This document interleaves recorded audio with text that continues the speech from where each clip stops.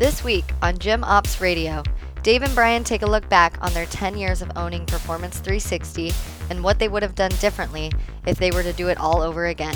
Some hard lessons learned, where they failed in their decision making, and what it has cost them to fix. Perfect for anyone looking to start their own gym or lessons you can put to use as a current gym owner. Welcome to episode 53. This is Gym Ops Radio.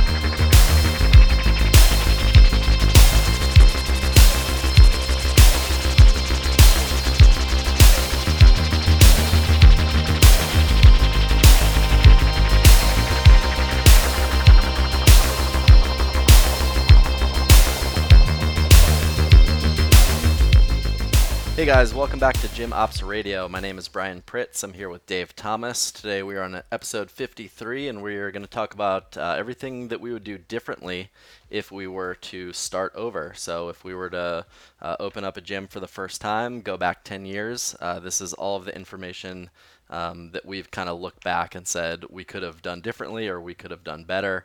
Hindsight's always 20/20, so we're sitting at that point now where we can look back and say, boy, we really fucked that up. And there was a lot of things, I, again, consider ourselves a successful gym, and there's just a lot that I would do differently, and I'm sure that you would too.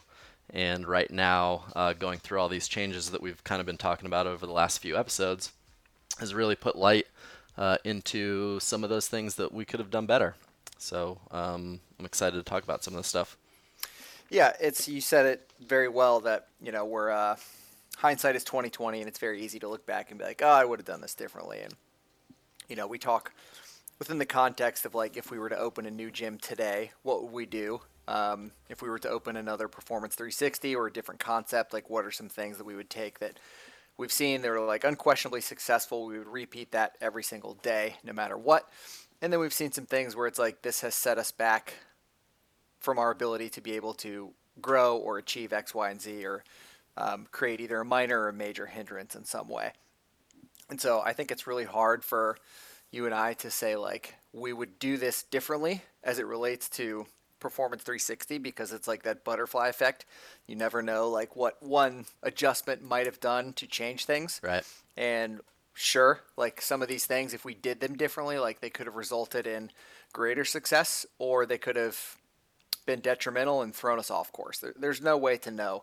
But we have chosen things that we feel pretty good about the fact that if we did them differently, they would have yielded either less headaches or more success. One of those two things, which is why we've kind of whittled it down to this list in this episode. Yeah, that's a really good point. All these things are on this list because of the benefit that they would provide in one of those two areas, whether it's running a more efficient business, producing more revenue and a better bottom line, or less headaches. And we're at the point right now where we have a lot of headaches, and we're trying to fix those headaches, and it's a lot harder to fix those headaches when you've gotten to a certain point.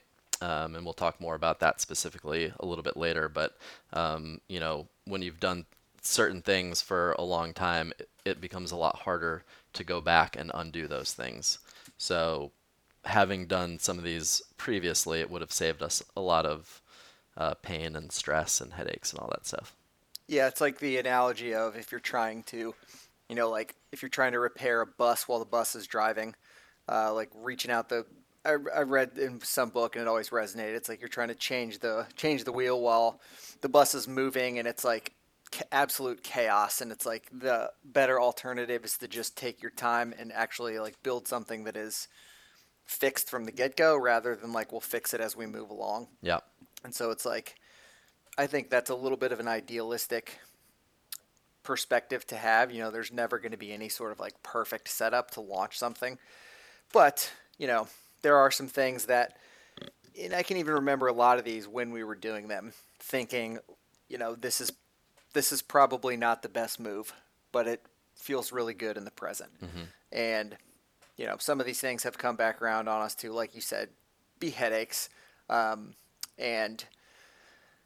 it's, not things that you really would just like totally overhaul, but if you just veer them into a slightly different direction, then they start to kind of autocorrect and be less of a headache and more of a producer and more of something that's a kind of a net benefit. Yeah, for sure. We kind of broke these down into different categories. So the first category we'll go over is the model, and that's just kind of like the general model of what we do. So why don't you kick it off with one of the things that you would have done differently? Yeah, I think, I think to kind of set the tone for the mindset of as we talk about things as it pertains to the model is it's important to understand that we had absolutely no idea what we were doing when we opened. Like we had concepts that we knew that were going to be successful, and those concepts are still a huge part of the gym. But we did not know anything about like the deeper economics and finances of planning and projecting a gym. Like we knew members times revenue, and that's what you can shoot for. Yep. But we didn't give any thought into like optimization of it, or we never really considered just how much of a challenge managing a very high membership would be. Yep.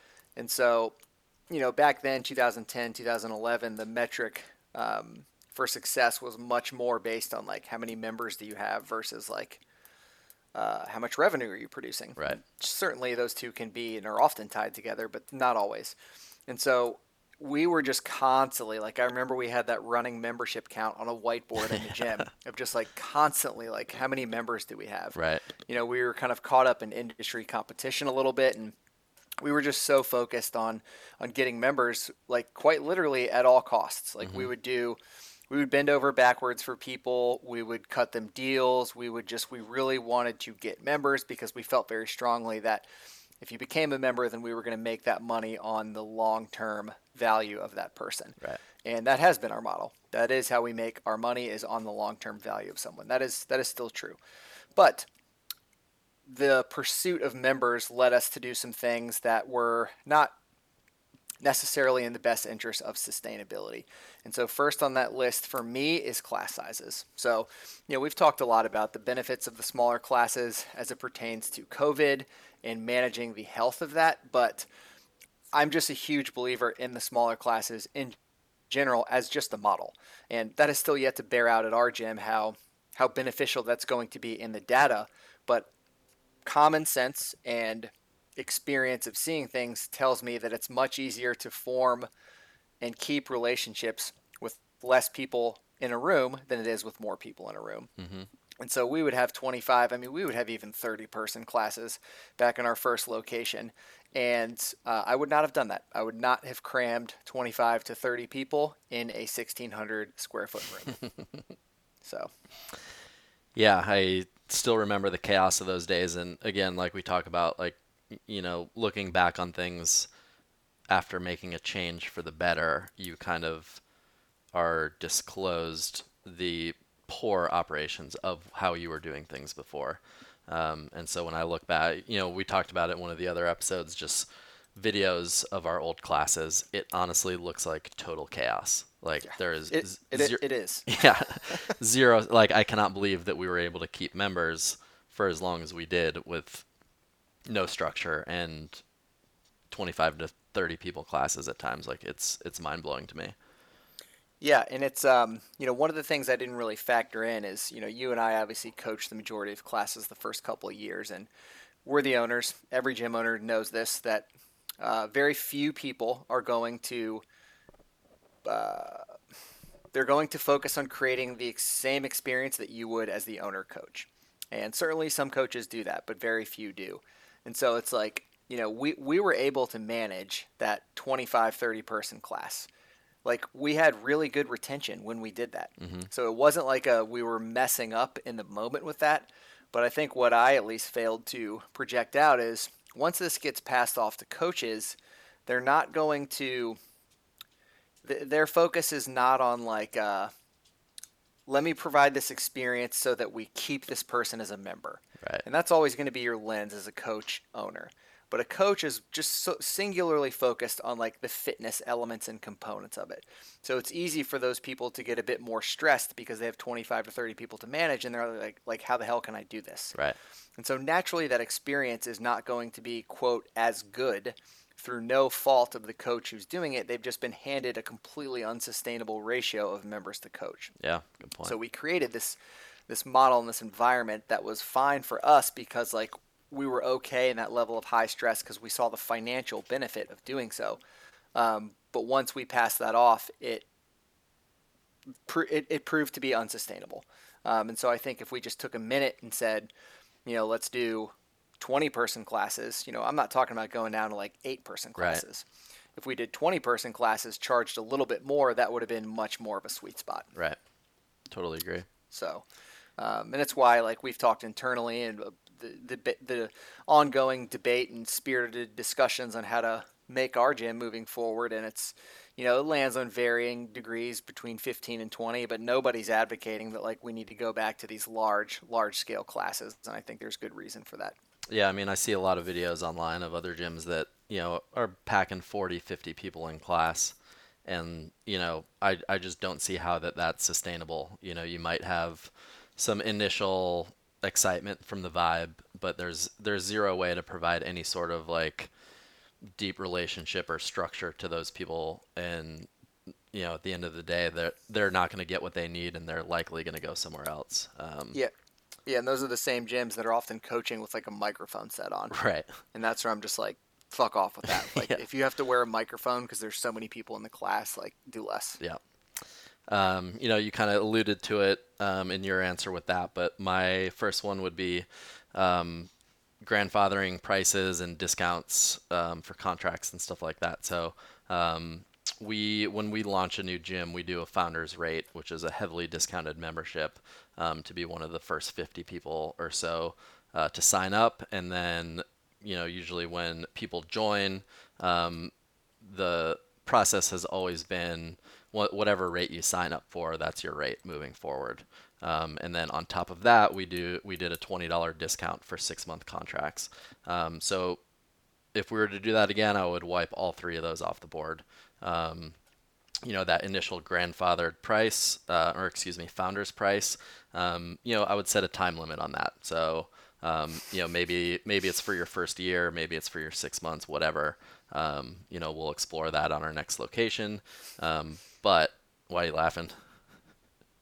Oh, I didn't even know you could hear that. I just I literally made a list of things to talk with Brian about for new locations.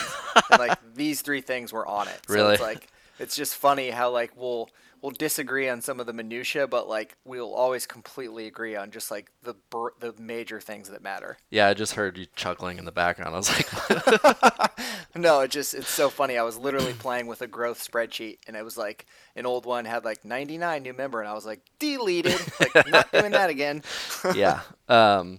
So yeah, I mean, I think that there is absolutely a case to be made for a founder's rate locked in for a certain amount of time, but we have people on memberships going back 10 years that are $59 or $79 or whatever it is, and it's like that is not a sustainable model where that person is taking up a space in class at $59 or $79 a month. Like that's just not possible. No. And just to clarify, that you can count those people on one hand right. in a sea of 800 members, but it is a good point that like we have completely just forgotten about that, and it can't happen moving forward. Yeah. And so $20 discounts for 6 months. So 6 months is such a short time. It is something that I've always just like thought in my head, like, do we even want to do a 6-month contract?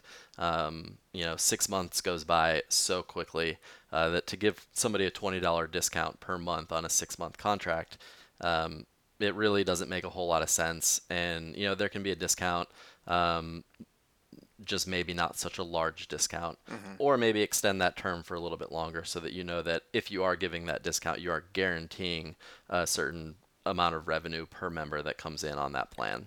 Yeah, I totally agree. I mean, our average membership is 3 times the length of 6 months. So it's like, we know that somebody's going to stay. Why are we discounting this? Right, exactly. And, I agree with you. I also just like, I hate the use of the term discount, even though there's no other way to explain it, because in reality, it's really just a swap. Like, we're swapping your price for your long-term acquisition. Right. And so it's like, whenever gyms throw around discount, it's like the vibe of that is like you're just giving this money away. And so it's like, sure, we're selling that at a lower price point, but because of the mathematics that add up, that we're going to achieve this over the course of 2 years. So we're okay with that. Right. But we're both in agreement that A, the $20 is way too much, and B, the 6 months is way too short. Yep. So yeah, that's pretty much it. We would, we'll discuss that with our new location and probably come up with a different route on the whole pricing strategy. Totally. Okay, so that brings me to my next one, and this is just a little bit more kind of subjective, but I just would have been way more patient in general. We were both super young. We were super excited to be entrepreneurs, very excited to be in business together, and we wanted to really prove what we could do. And so it kind of goes back into that point of so member focused so quickly. We just like really wanted to see that membership count go up, and we sacrificed a lot of things and a lot of abilities to earn by having that lower price point in that model that was so growth focused to start. And we'll get into all of them moving forward. I don't think this one takes up too much time, but it's relevant as we kind of forecast for new locations and new gyms. Making sure that we have enough cash on hand so that we can be patient. I think it's easy to run into issues by limiting the amount that you do keep in cash because you want to keep that investment level low. So you want to get that cash in through the door. And there's absolutely benefit to that. I mean, there's consulting companies out there that's their whole entire model. So I'm certainly not dismissing that, but there's a balancing act. Like, you definitely need the cash in the door to pay the bills, to get yourself out of the red, but it should not be at all costs. And so I just would have been more patient in general. Yeah, that just triggered a memory that we ran a Living Social deal for a stand-up paddleboard boot camp on the water. Which was sick, by the way. Except for the 2 people that floated away to an island that had to be jet ski rescued. Oh my God, yeah. But, it was like that was our mindset. And, there's nothing wrong with being hungry and like want to experiment on different ways to gain customers. But like you said, you don't really need to put your foot on the gas so much that you're creating a stand-up paddleboard boot camp on the water to try and generate some interest or brand awareness. There's a limit to that. I remember Webb was on his paddleboard backwards, and he couldn't figure out why he was just immediately going in a circle every time he paddled. Like, he was standing on it the wrong way. Yeah. And he spent the entire class in the water. Well, he's also like 7 feet tall and 250 pounds. He's definitely like 6'5", 270. Yeah. Perfect for paddleboarding. Oh, man. My next point is I would have focused more on I don't know exactly how to say this, merging the brand and the customer and putting that focus on that coexistence rather than putting the customer first at the expense of the business. Mm-hmm. So, I'm kind of like the member experience guy in terms of like getting people set up, getting them on their way, acclimated to the gym, or have been until just this month, actually. And so my whole mindset was do anything at any time for the customer. Mm-hmm. I don't think that there's anything wrong with customer first mentality in the sense that you want to provide them a good experience. But if that starts to negatively affect the business, then that's an issue there. Mm-hmm. Because we got into this business and built this brand because that's our baby and that's what we need to be successful with. So to say like we're going to not focus on the business and take something away from that business so that the customer can have a slightly better experience, I don't think that that's okay. And that's something that I've really been kind of trying to work hard at, to say like my focus is the health of the business. Mm-hmm. And you as a customer can coexist and both be happy and both have what you need out of it. But I'm not going to hurt one to help the other, if that makes sense. Yeah, it makes total sense. The way that I've always kind of the way that I've always seen customer service, and I would not even remotely consider myself great at customer service at all. This isn't my forte. It's not what I do for the gym, so I'm coming at it as an outsider. However, we're not a charity, so it's not like people give us money and we do nothing for them. Right. It's an exchange of services. So you're paying us something that does entitle you to an opinion on it, but we're also providing you with something. You're coming into this gym, you're getting a great service, you're getting healthier, you're getting stronger, more fit, more confident. And so I've always remembered that. And I think it's very easy to let customers take you off course, and all of a sudden you're not what you are wanting to be about, or not what you set out to be about. Mm-hmm. And it just goes back into that thinking of we just wanted members. And luckily, and I think the reason why we were able to survive that high volume model initially is because we didn't ultimately lose sight of what we were and what we wanted to be. We did keep that, but it also results in just having to deal with a lot of member bullshit, Mm-hmm. of just constant feedback, constant unsolicited opinions. And you always obviously need to be getting feedback about your business, but in those early years we were getting way too much of it. And we would have we so wanted to be the business that was the customer service place. Mm-hmm. It's I remember we would have suggestion boards up on the gym, and just at every step of the way it was tell us what we can do better, tell us what we can do for you. And I think it really created a culture of I don't want to say entitlement, because it wasn't that, but it made it very difficult for us to simply say we're doing this because we believe it's in the best interest of the gym, and here's why we're doing it. We hope you're on board, but if you're not, then you might need to leave. And we just kind of never really took that more assertive position our first few years. So I definitely know what you mean with that. Yep. Anyway, what do you got next? All-inclusive everything. So I would not have All-inclusive done Mexican that. resort? All-inclusive, yeah, sandals. Pay one price, get everything. So, we have multiple locations. There's been times where we've had 5-6 classes in our lineup. And we've never charged a premium to be able to access multiple locations, to be able to access multiple class types.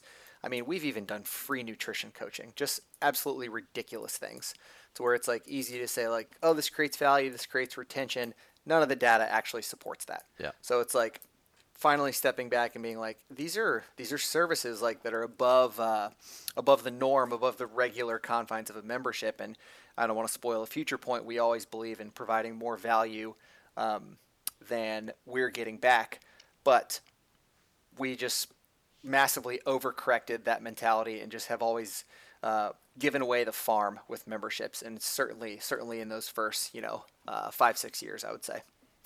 Yeah, everything that we or somebody provides as a service is time, and that time costs somebody their time and money.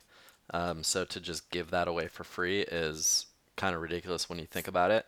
And that kind of segues into my next point of I wish we had started some new revenue streams earlier. Mm-hmm. So, you had just mentioned, we used to give away nutrition. That's a revenue stream that can be very profitable on its own. And we've dabbled in it here and there in the past, but we've never really set a strategic plan for how to execute that and make that just an entirely different revenue model. And then on top of the nutrition, there's other things that we're experimenting with now, 10 years into the making, that we could have started way earlier and learned a lot by now, so that we could be just cruising on that side of things. Definitely. And I think when you give so much away as part of the membership, it just becomes so much more challenging to then charge for that later on. Yeah. Because there's that expectation that, wait a minute, there was one point where I didn't have to pay for this, so why do I have to pay for it now? And I think folks often don't realize that, a business takes a loss when they give that away for free. Mm-hmm. That person is either losing their time, the nutrition coach. It means they're allocating their time for free. and not getting compensated for it. It means the gym is giving away actual product for free in the form of a body scan, which costs a few $100s per month to operate.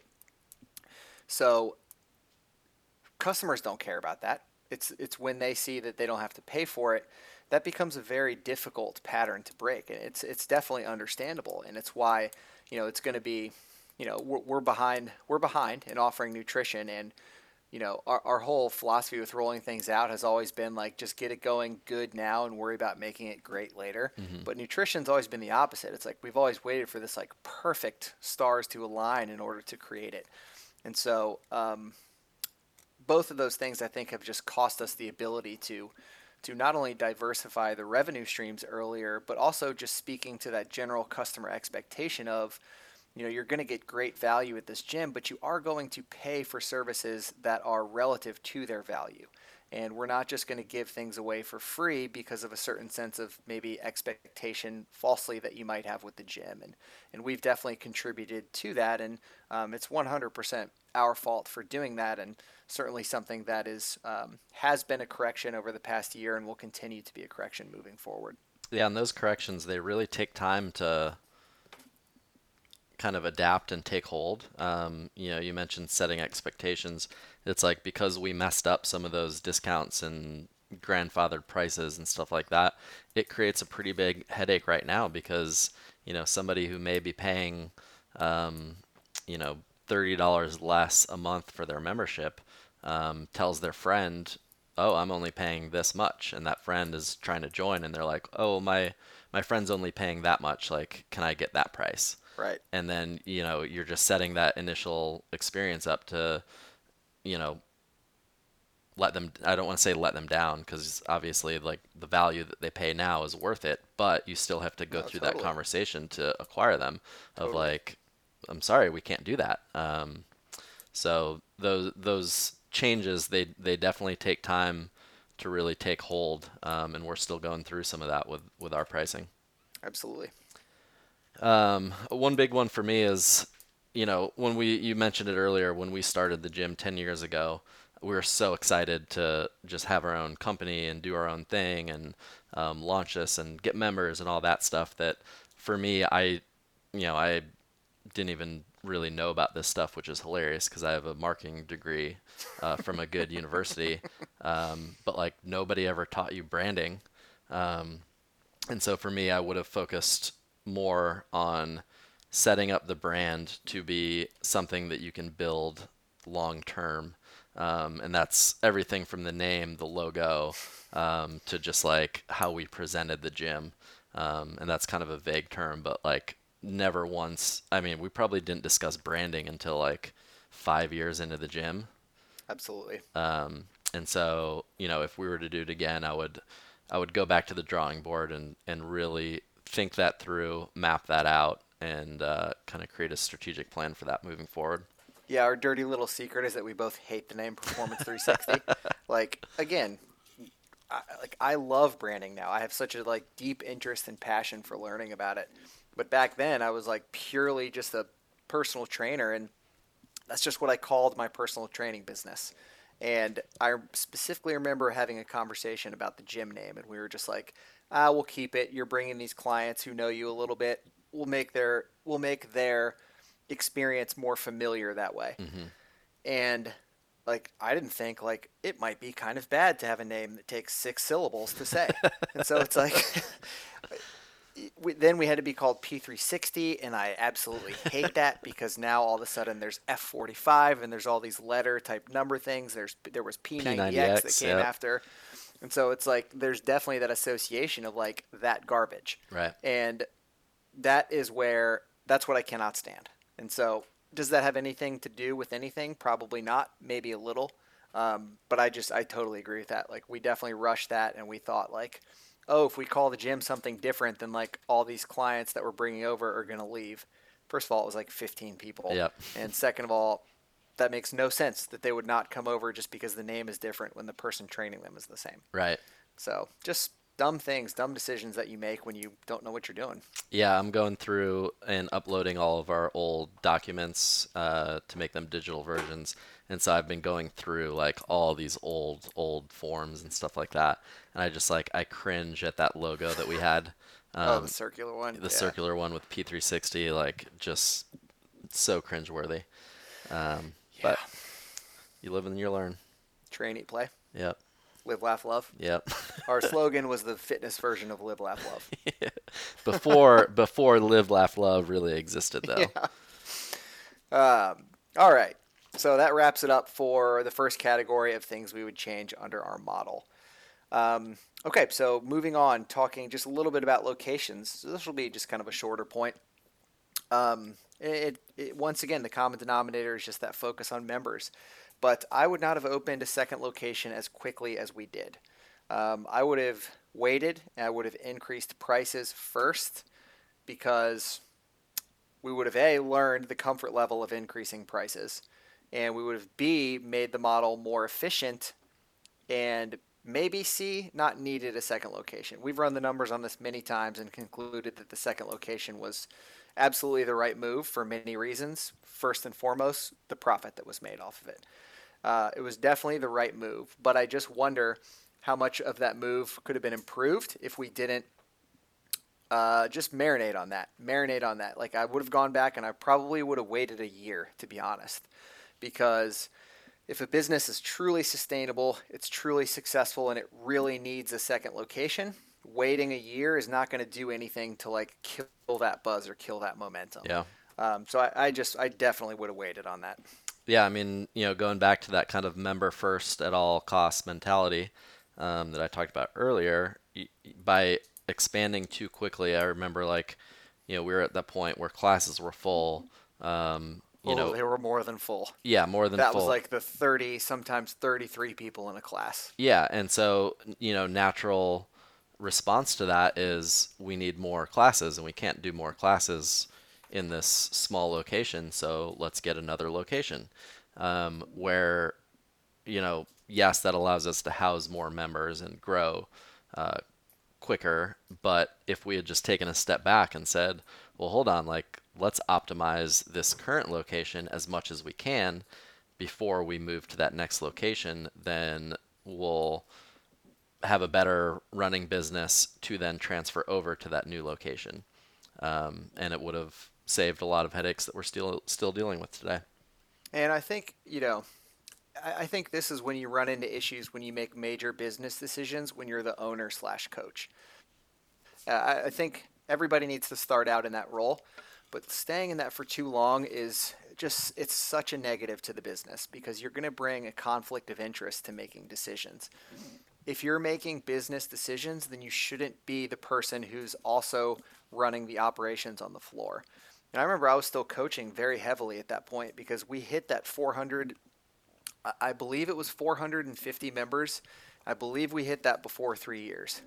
And so we were in this small square footage spot and we needed to open up a second location for those reasons. And if I was just objectively standing back from that and just looked at that, I would have said, wait a minute, prices need to go up. Mm-hmm. But when you're coaching and when you're so hands-on and interfacing with the customers, there's part of that you don't want to be unpopular. You don't want to make a decision that's going to affect your dynamics with folks that are in the class with you or that may be upset that their price went up or anything like that. It's just such a conflict of decision-making when you have to make both of those decisions. And I think it's kind of a 2-for-1 on those points. I wouldn't have stayed a coach for as long as I did, but I also wouldn't have let that influence what probably would have been a better decision for us, and that was to just mildly bump prices up, lose a few folks who were there solely on price, and continue to refine the service and the product before expanding. Yeah, I mean, it's really hard when you're on the floor and you constantly are dealing with customers, or, in my case where I deal with them virtually through email and kind of customer help there, you really are not able to see the big picture sometimes. Mm-hmm. You're constantly dealing with those micro communications, and you lose track of what would the smart business decision to be, because there's so much emotion involved and there's so much relationship type mentality involved where you're dealing with those customers every day. So it really takes that broad look away from your ability to make decisions. That's a really good point. One of the things that I would do location wise is spend more on, and I'll just call it build out and upgrades when going into a new location. But what I specifically mean is just not looking at cost as like, how are we going to get this location up and running at the lowest possible cost? And that doesn't mean like, spending $1 million on build out and stuff like that. Little things like, for me, my biggest pet peeve is flooring. We always run the numbers on like 2 different types of flooring, and we always come back to like, well, this one gets the job done and it's cheaper. So it's like, yeah, no brainer. But now looking back on it, it's like, let's just say hypothetically flooring costs an extra like $5,000, which I don't think Right. the price difference is that much. It's a little bit trickier to manage and clean and take care of. And, we probably spend, I want to say, an extra, I don't know, $100 a month on cleaning, just because it takes longer and it's harder to deep clean those. So you take $100 times 12 months, you got Yeah. $1,200 a year that's going towards just extra cleaning costs. And that's let alone, any other issues that you might have with it. So very one small example, but there's a lot of little things like that when building out a new location, that if you just maybe take that next step up and get something that's going to be a little bit more everlasting and easier to manage, then the next location we're doing that. Yeah, it's so funny how this is great because like we're inadvertently planning our growth together right now, and wasn't even on the agenda for this episode. So Yep. I love this. Yep, this is going to be a write-off. All right, so my next thing on locations is I'm going to be honest. Like I really whiffed with Bay Park, and I'm going to pump the brakes and provide context for that because that location is amazingly popular. I love that spot. It's our biggest spot. It's our nicest spot, and it is our most popular daily spot. But I did not realize just how close it was to our Ocean Beach and our Crown Point locations at the time that it was opened. And it was kind of an area of San Diego that I wasn't super familiar with as far as like the different roads to get places. And I massively overlooked this one road called SeaWorld Drive. That little fucker that winds through the area. It turns out that we had 3 gyms off of SeaWorld Drive. And so it's not quite as cut and dry because it's a little bit of like a circular mixing bowl that you had to get to these gyms. But I could have left I could have left our gym in Bay Park, been at our gym in Crown Point in 6 minutes, and been at our gym in OB in 11 minutes. And you don't need a gym 0, 6, and 11 minutes as far as a stopwatch to get to all 3. Yep. And so, man, we were seeing this big time when pre-COVID, I wish I could explain the geography of the locations, but I can't, so I'll just leave it at this. Crown Point was completely cut off. We had a gym directly to the east, the north, and the south, and to the west was the water. So there was no reason for anybody to ever join the Crown Point gym once we opened up Bay Park. And so it completely cannibalized the Crown Point location, and we started seeing growth really almost immediately stop over there. Yeah. And, COVID came and it forced gyms to cut a lot of expenses, and our Crown Point lease happened to be expiring about 2 months after COVID hit, and it was the perfect opportunity to just get a mulligan on that and say, we're going to take this. We're going to close Crown Point because all these members can go to Bay Park, and we think that they're going to like it enough, and we got saved by that. And I truly, like, if we kept Crown Point and we had these 4 locations and they were all within reasonable proximity, I'm not quite sure how things would be going right now. I don't think they would be going all that great. I think we would be really, really hustling and grinding to try to correct the model in a way that it made financial sense to keep all those locations. Yeah, I mean, I think part of that is the product of that growth mentality that we've always had, where it's just like members, grow, fill gyms, do whatever we can to do that because, we've always grown at a pretty fast level because of that. And so we thought, another location, even though it is close to the other ones, we've been growing so much that we'll still be able to fill this new one as well. And I think that you're absolutely right. Like COVID kind of saved our asses with this one because now that Bay Park location is, it's so central that it allows a lot of people to go there, which is our biggest space, our most COVID friendly space. When we had to shut down or go outside to all locations, we had better outdoor space there. So it allowed us to stay open to some capacity, and really just bailed us out of that. So I'm just going to call that just a great decision. Nothing I would do differently because we knew COVID was coming. We planned that out. Maybe COVID was from us in our lab. You never know. Yeah, it was definitely just very, very lucky because I remember we were having some tough talk about what to do with Crown Point even before COVID hit.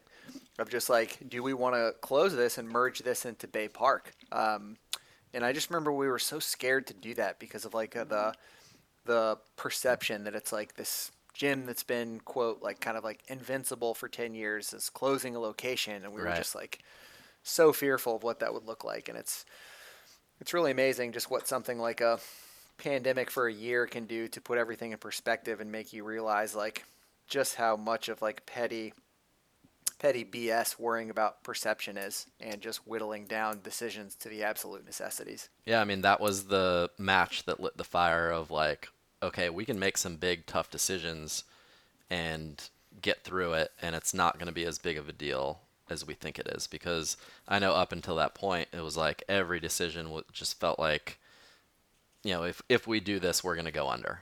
Right. And that was the first thing that was like, this is Which is just ridiculous. yeah, like this is the biggest decision we'll ever make, or maybe not we'll ever make, but that we have ever had to make.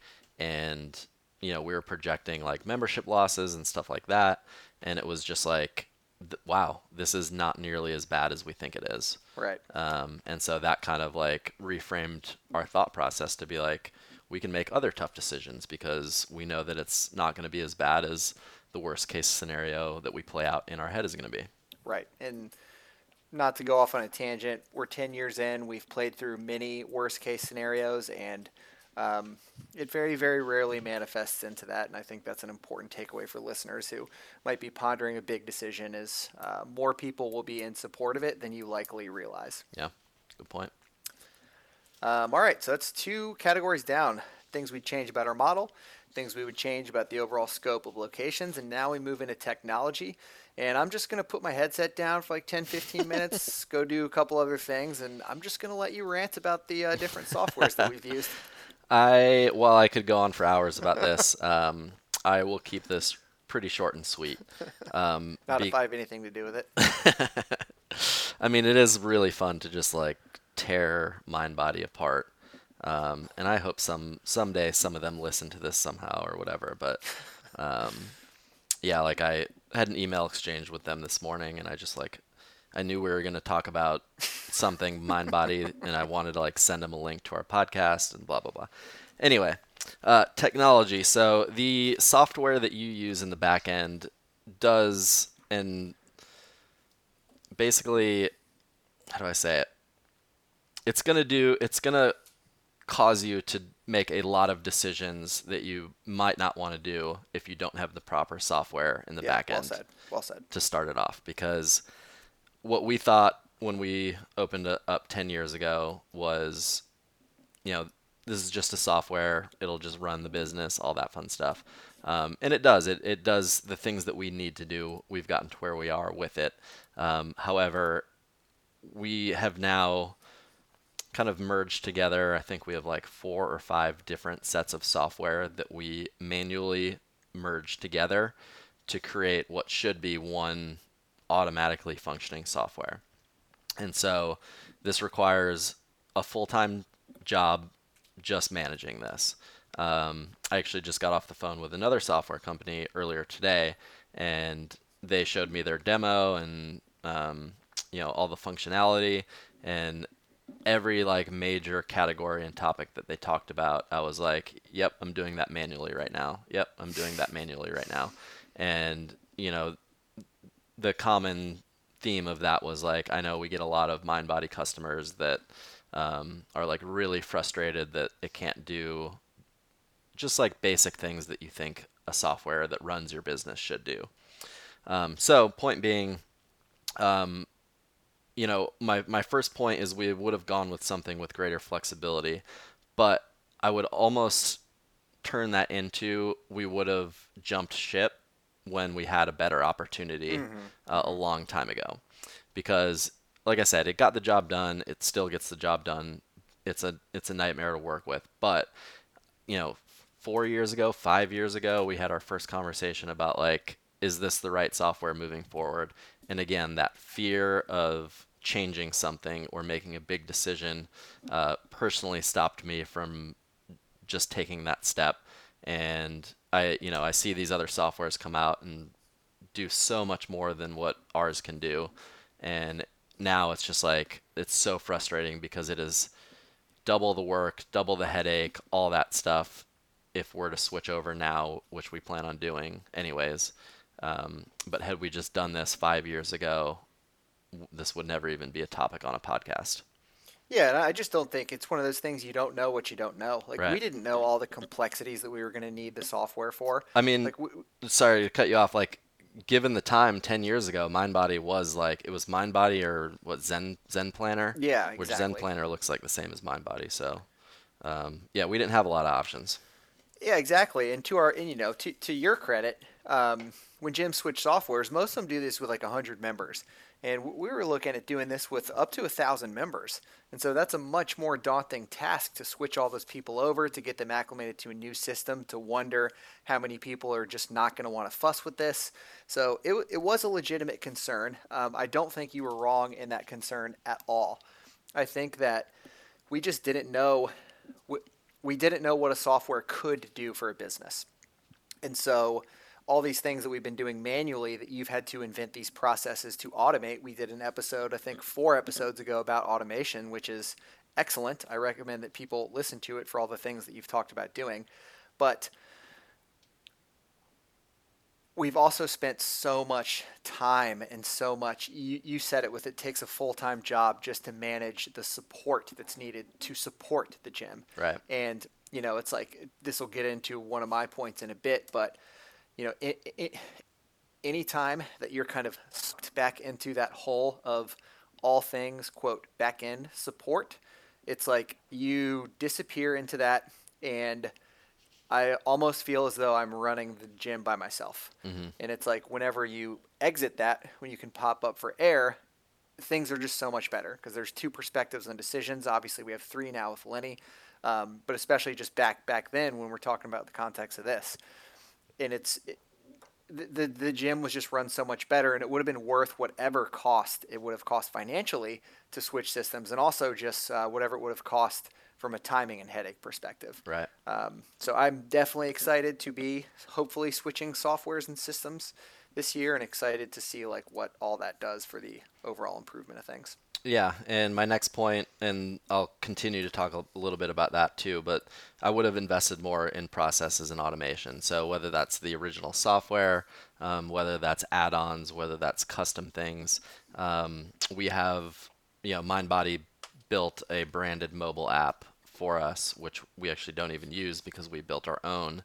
Yeah, thanks for nothing. Yeah, and so I always get scared with price because we'll get a custom quote for software, and let's just say hypothetically something costs 10 grand, and it's like, man, 10 grand, like that's quite a hefty price tag.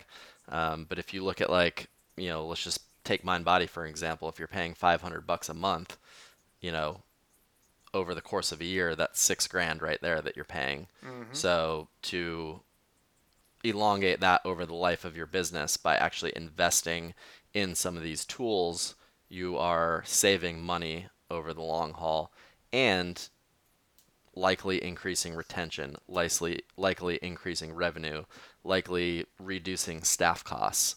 So when you look at that as a total package, yes, something might cost 10 grand or 20 grand or whatever it is right off the bat, but it will save you way more than 20 grand in the long run. And as an owner, I just don't think you can overemphasize how important your time is to make decisions. And when you're dealing with less, I would put all that under minutia. You're able to deal with much more growth-oriented things, things that have the potential to really propel the gym forward rather than just things that are needed to keep it where it is because of all the support that's needed. Yeah.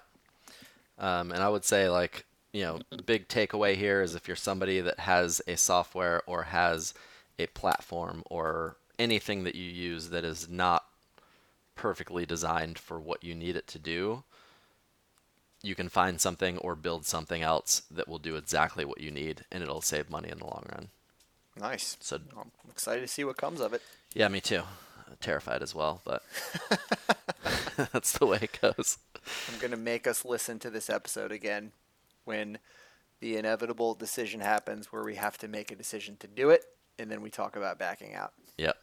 And if we move forward with this software, I'm going to build in some fun functionality to mess with you. So that, like, every time you log into the app or something, it, like, gives you the middle finger. Who knows? I am unmesswithable at this point. Over the past year, all the shit that we've had to deal with. Yeah, right. It's just, I don't feel anything anymore. So that's good. It's great for your wife and baby that's coming. All right. So we got 3 categories down: the model, the locations, and the technology. Moving into our 4th and final category, all things just kind of hiring, culture, vibe in the gym, if you will, as it mainly pertains to the staff of people that work there. And so off the bat, I'm starting with a pretty big one. I would have made the barrier to entry, so kind of 2-part. For our member to coach conversion program, give folks who might be popping in for the first time, this is a completely streamlined, documented process that we have to take members and turn them into certified, trained coaches. We did this back to when we started because, first and foremost, it was an absolute necessity. 10 years ago, there was no certification you could get that prepared you to coach group functional fitness. The closest thing would have been CrossFit, and at the time, and quite frankly, still is, CrossFit Level 1 is not very good. And that was also our competition back then. And so it was not viable for us to send our coaches to that certification to get trained to be a coach. So we really had to legitimately create this whole market for ourselves. So I'm very glad that we did it, but if I were to do it again, I would have really taken a good hard look at 2 things. First and foremost, I would have made that barrier to entry much higher for members to become coaches. So, it was literally like, hey, I want to coach. Are you a good fit? Are you a good member? Great. Here's 2 months. You're on the floor tomorrow. Yeah, well, I was going to say, there was about 2 months of training that did go into it, but a lot of that was ongoing training. And so it was certainly like a analogy I made before, like fix the bus while it's already moving. Yep. I would have definitely made that higher. I would have made coaches invest their own money to be a coach. I was like so scared to do this for some reason that it's like, oh my gosh, if they have to pay for anything, then they're not going to want to coach here. So like we need to foot the bill for everything that they do. And that's a mentality we're just kind of still getting through. But it was much worse back then as far as paying for absolutely every cost that was needed. So I would have made coaches invest their own money. That is the ultimate litmus test of if a human being wants to do something. Mm-hmm. And I also just would have given a good hard look to like if we really want to do this. If the better approach might just be take coaches from the industry and kind of mold them and train them on our culture. And I think that we were just like, nope, not an option. Like, can't do that. Can't take coaches from the outside and coach here. The outside. I was certainly in that mentality, and I think I was at the very least a little bit wrong on that, and at the very most like completely wrong on that. And the member to coach program has been awesome. Like I absolutely love that aspect of our business. I'm very proud of it because I would put the manual, like I'm just going to be honest, I'd put the manual and the books that we have written, I would put that up against any industry education for coaches that exists. Yeah, I really absolutely. would. And it's produced a lot of awesome member to coaches. Like we have had at least, I can think of 10 who have just been like absolutely amazing home runs. Like some still with us to this day, but there's also some that have been disasters. And whether or not they lasted very little or they just quickly flip-flopped on like, I actually don't want to be a coach. I thought I did, but I don't. Through some fault of their own, through some fault of ours for not vetting it. But it's really, it's more recently in the coming years kind of turned into a little bit of a coin flip on if this person is going to make it to 2 years as a coach. Yeah. And so I think that I can do a way better job culturally of correcting some of those issues that have caused that. But I'm also just not sure that it's really the right move any longer. We've been able to take some absolutely outstanding coaches from the quote outside who are coaches at the gym or have been coaches at the gym, and they have been amazing. And there's no disconnect whatsoever that I have always projected onto that. And so, the whole thing, I would just I'd think long and hard about if I were to do that again, if we could go back in time. Yeah, and I think just to give you some credit, when we did this, there was not it's not the same landscape that it is today. Today there's a lot more independent gyms. There's a lot more different styles of training. There's a lot more people that are self-educated or come from a background that lends to our culture. Back in the day when we started this, there wasn't a lot of that out there. So we were, in a way, kind of forced to say, okay, if we want somebody that's going to be a cultural fit for us, then we do need to take somebody from the inside.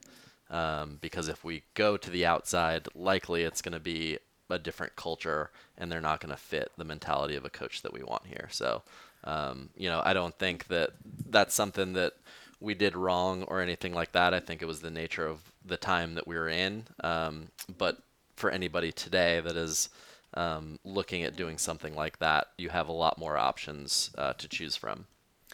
Yeah, and I think another aspect of taking members and making them coaches when they don't have any coaching experience is, you think about like a sales company that trains salespeople without experience, that they want to train them on everything. They don't want to fix bad habits. They want to create new ones. Right. And that's a huge benefit.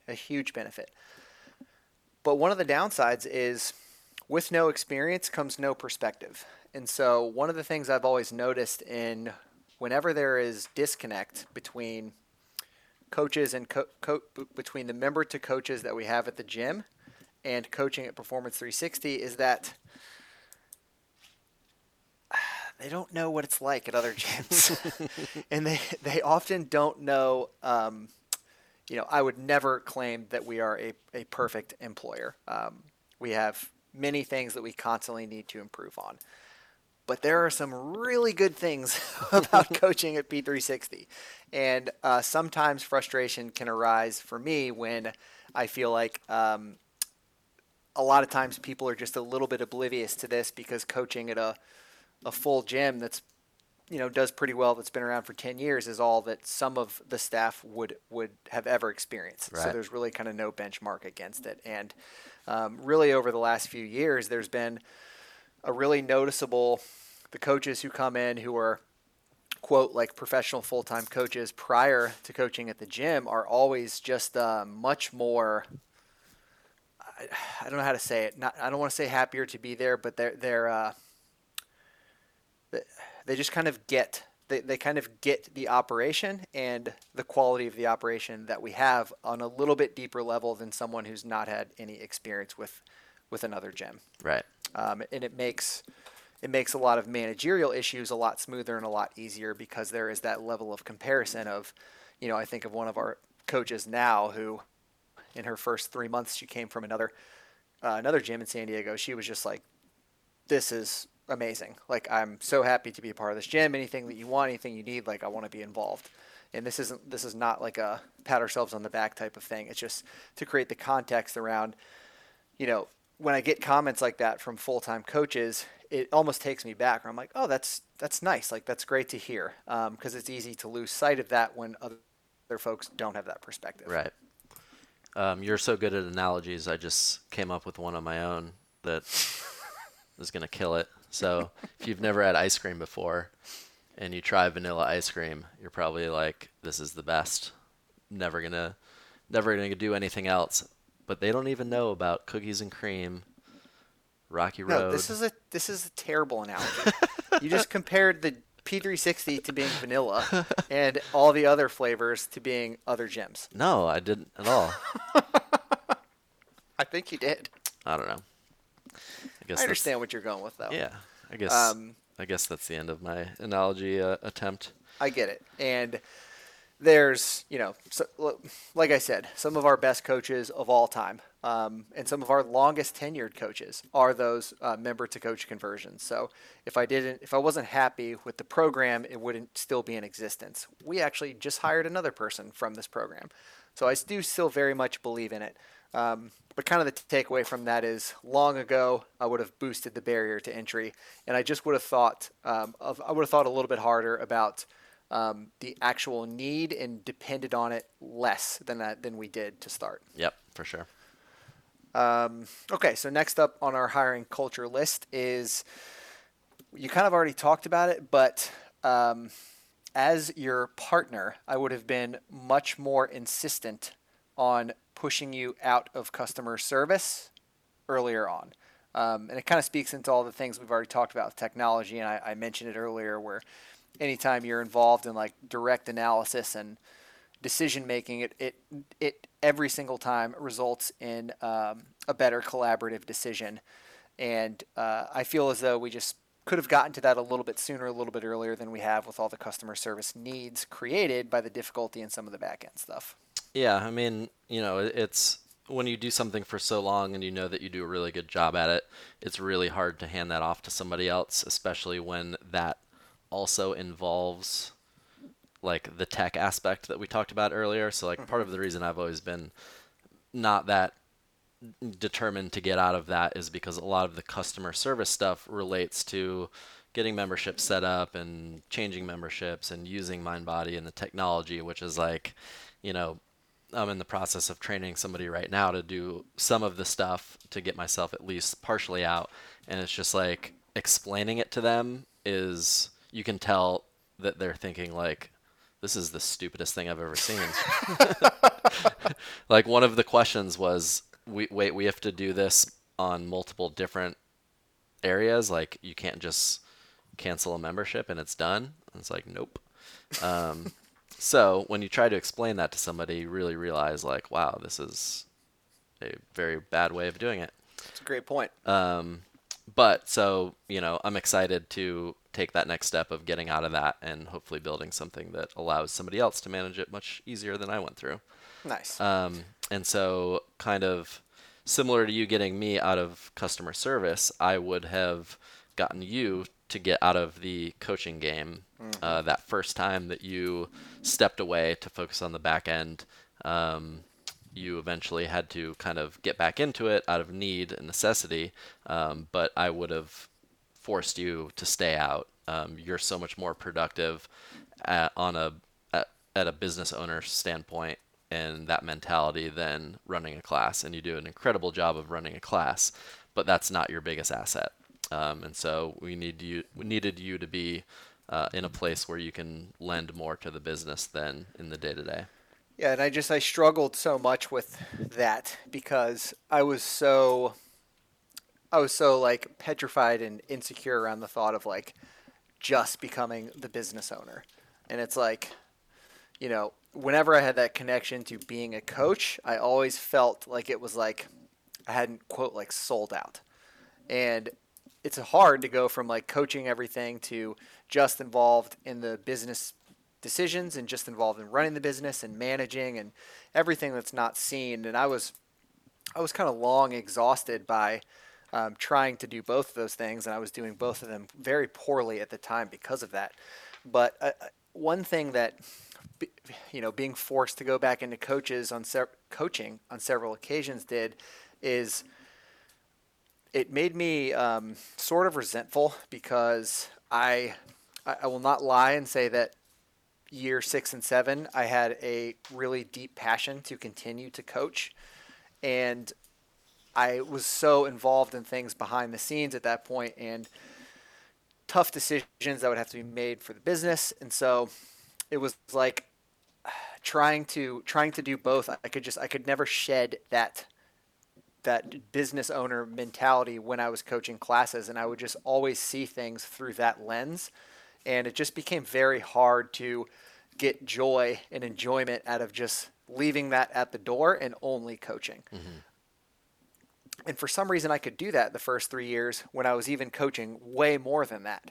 I class started, I was a coach only, and I loved that. I could leave everything else at the door, but I lost that ability when I had to go back into it. I don't know if it was just because of, slowly shifting into more of that business role, or the break from it altogether and having to come back and pick it up and try to recreate momentum. But the passion was just totally gone for it. And I definitely had to have some tough conversations with myself in recent years about just like, don't let yourself get brought back into this. And there were several occasions when I almost had to, COVID, coaches subbing out last minute over the last few months, and was very, not because of COVID, just the whole COVID chaos. It was very tempting to tell coaches hey, if you can't coach, let me know. I'll coach for you. And I never did. I'm very proud of myself for that. I was ready to cancel a block of classes before doing that. And that would have been a nightmare, but it just, you're right on many levels. And I would just say that I'm not suited for running classes anymore. I don't think I would do a very good job. I have coaches who would coach circles around me at this point, and I'm much happier and productive in that role. And I should have been in that role years before I actually allowed myself to be. Yep.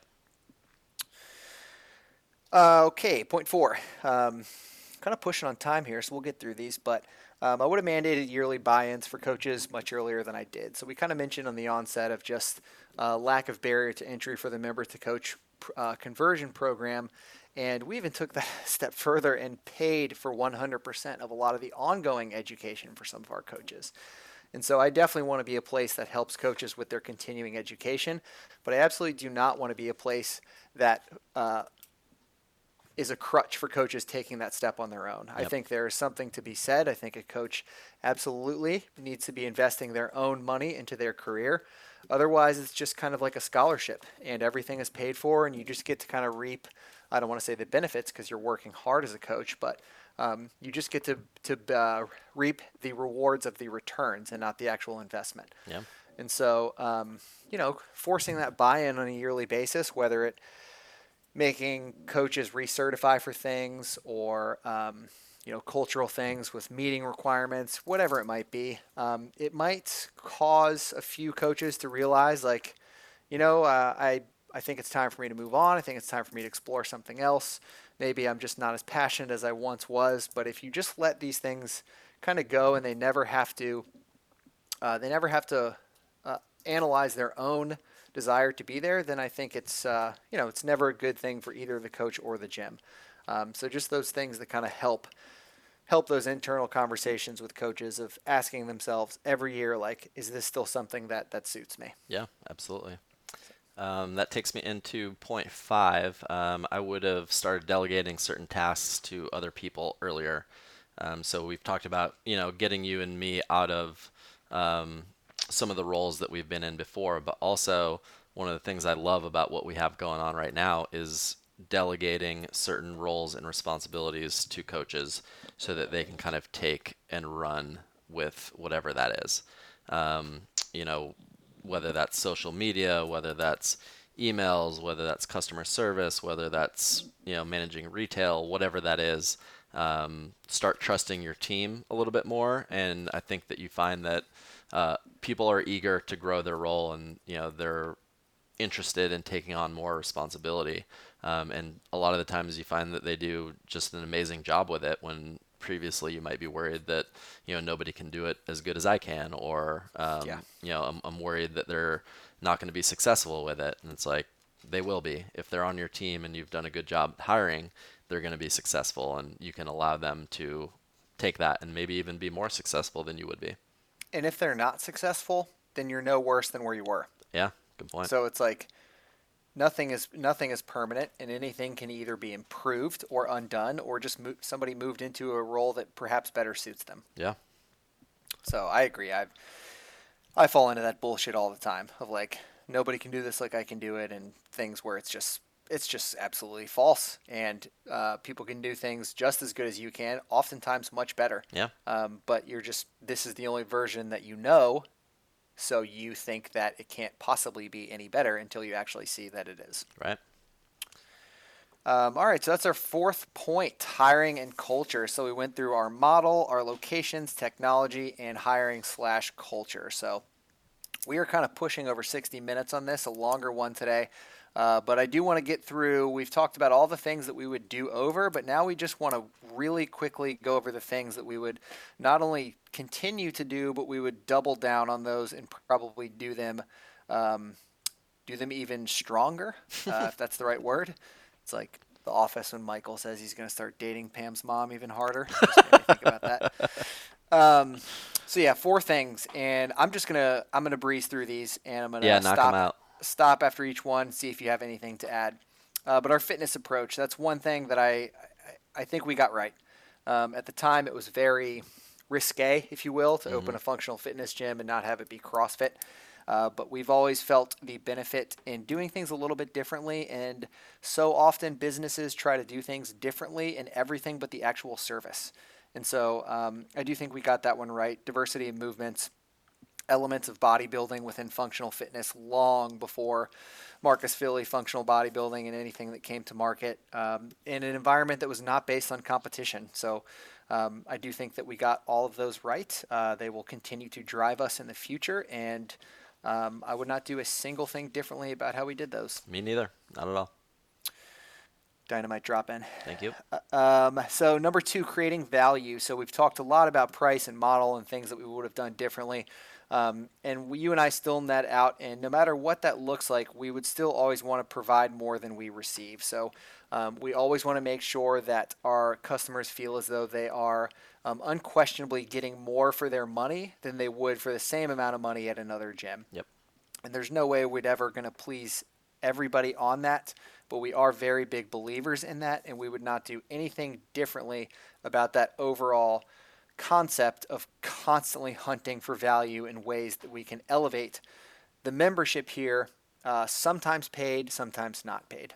Yeah, I think that gap has been pretty large in the past. We have vastly over provided for what our membership prices are, and we are narrowing that gap a bit now, but the goal is always to over provide and undercharge to some degree. Excellent. Totally agree. And number 3, diamond in the rough real estate. So this is one that is just a little bit obvious, but I wanted to point it out. I think some of the reasons why we've been able to enjoy longevity in this game, if you will, is because we're really, really particular on our real estate. And aside from overlooking a major road that cuts through San Diego, as mentioned earlier, we've always gotten it pretty right as far as the space that we've leased. And we don't go into 5 digits. Maybe we will in the future. But we've always tried to keep our spots under $10,000. So a lot of times that puts us off the beaten path, but we actually like being off the beaten path. We have found success in being a destination spot. Some of our gyms are obviously smack dab in the middle of a community, but we're willing to pay less to not be in an ideal location if we feel like we can get folks to commute to us, and it allows us to focus on not necessarily having to create a price that is unsustainable for people. Yeah, this is interesting because if you watch any business program or mentorship or whatever, it's location, location, location. So, the restaurant industry, for example, you want to be prime real estate where everybody's going to see you, drive by traffic, walk by traffic. That's great for that industry, but for the gym industry, you're trying to find a balance to where, yes, drive by, walk by traffic is great, but where can you save and get more value per square foot while being accessible to people. So it's location, location, location still applies, but in a different type of mentality. Yeah, well said. And then fourth and final one is hiring culture over knowledge. So we talked a lot about our hiring process, and that is one that we will just always believe in. And we have started to, I don't know how else to say this, but we started hiring more knowledgeable coaches to start. Previously we've been very dependent on just a cultural home run, people who are knowledgeable but maybe don't have coaching experience. And so we have started to hire a lot more coaches with experience over the past few years, but that has never been at the cost of the culture. Yep. So it's not like it's an either or thing.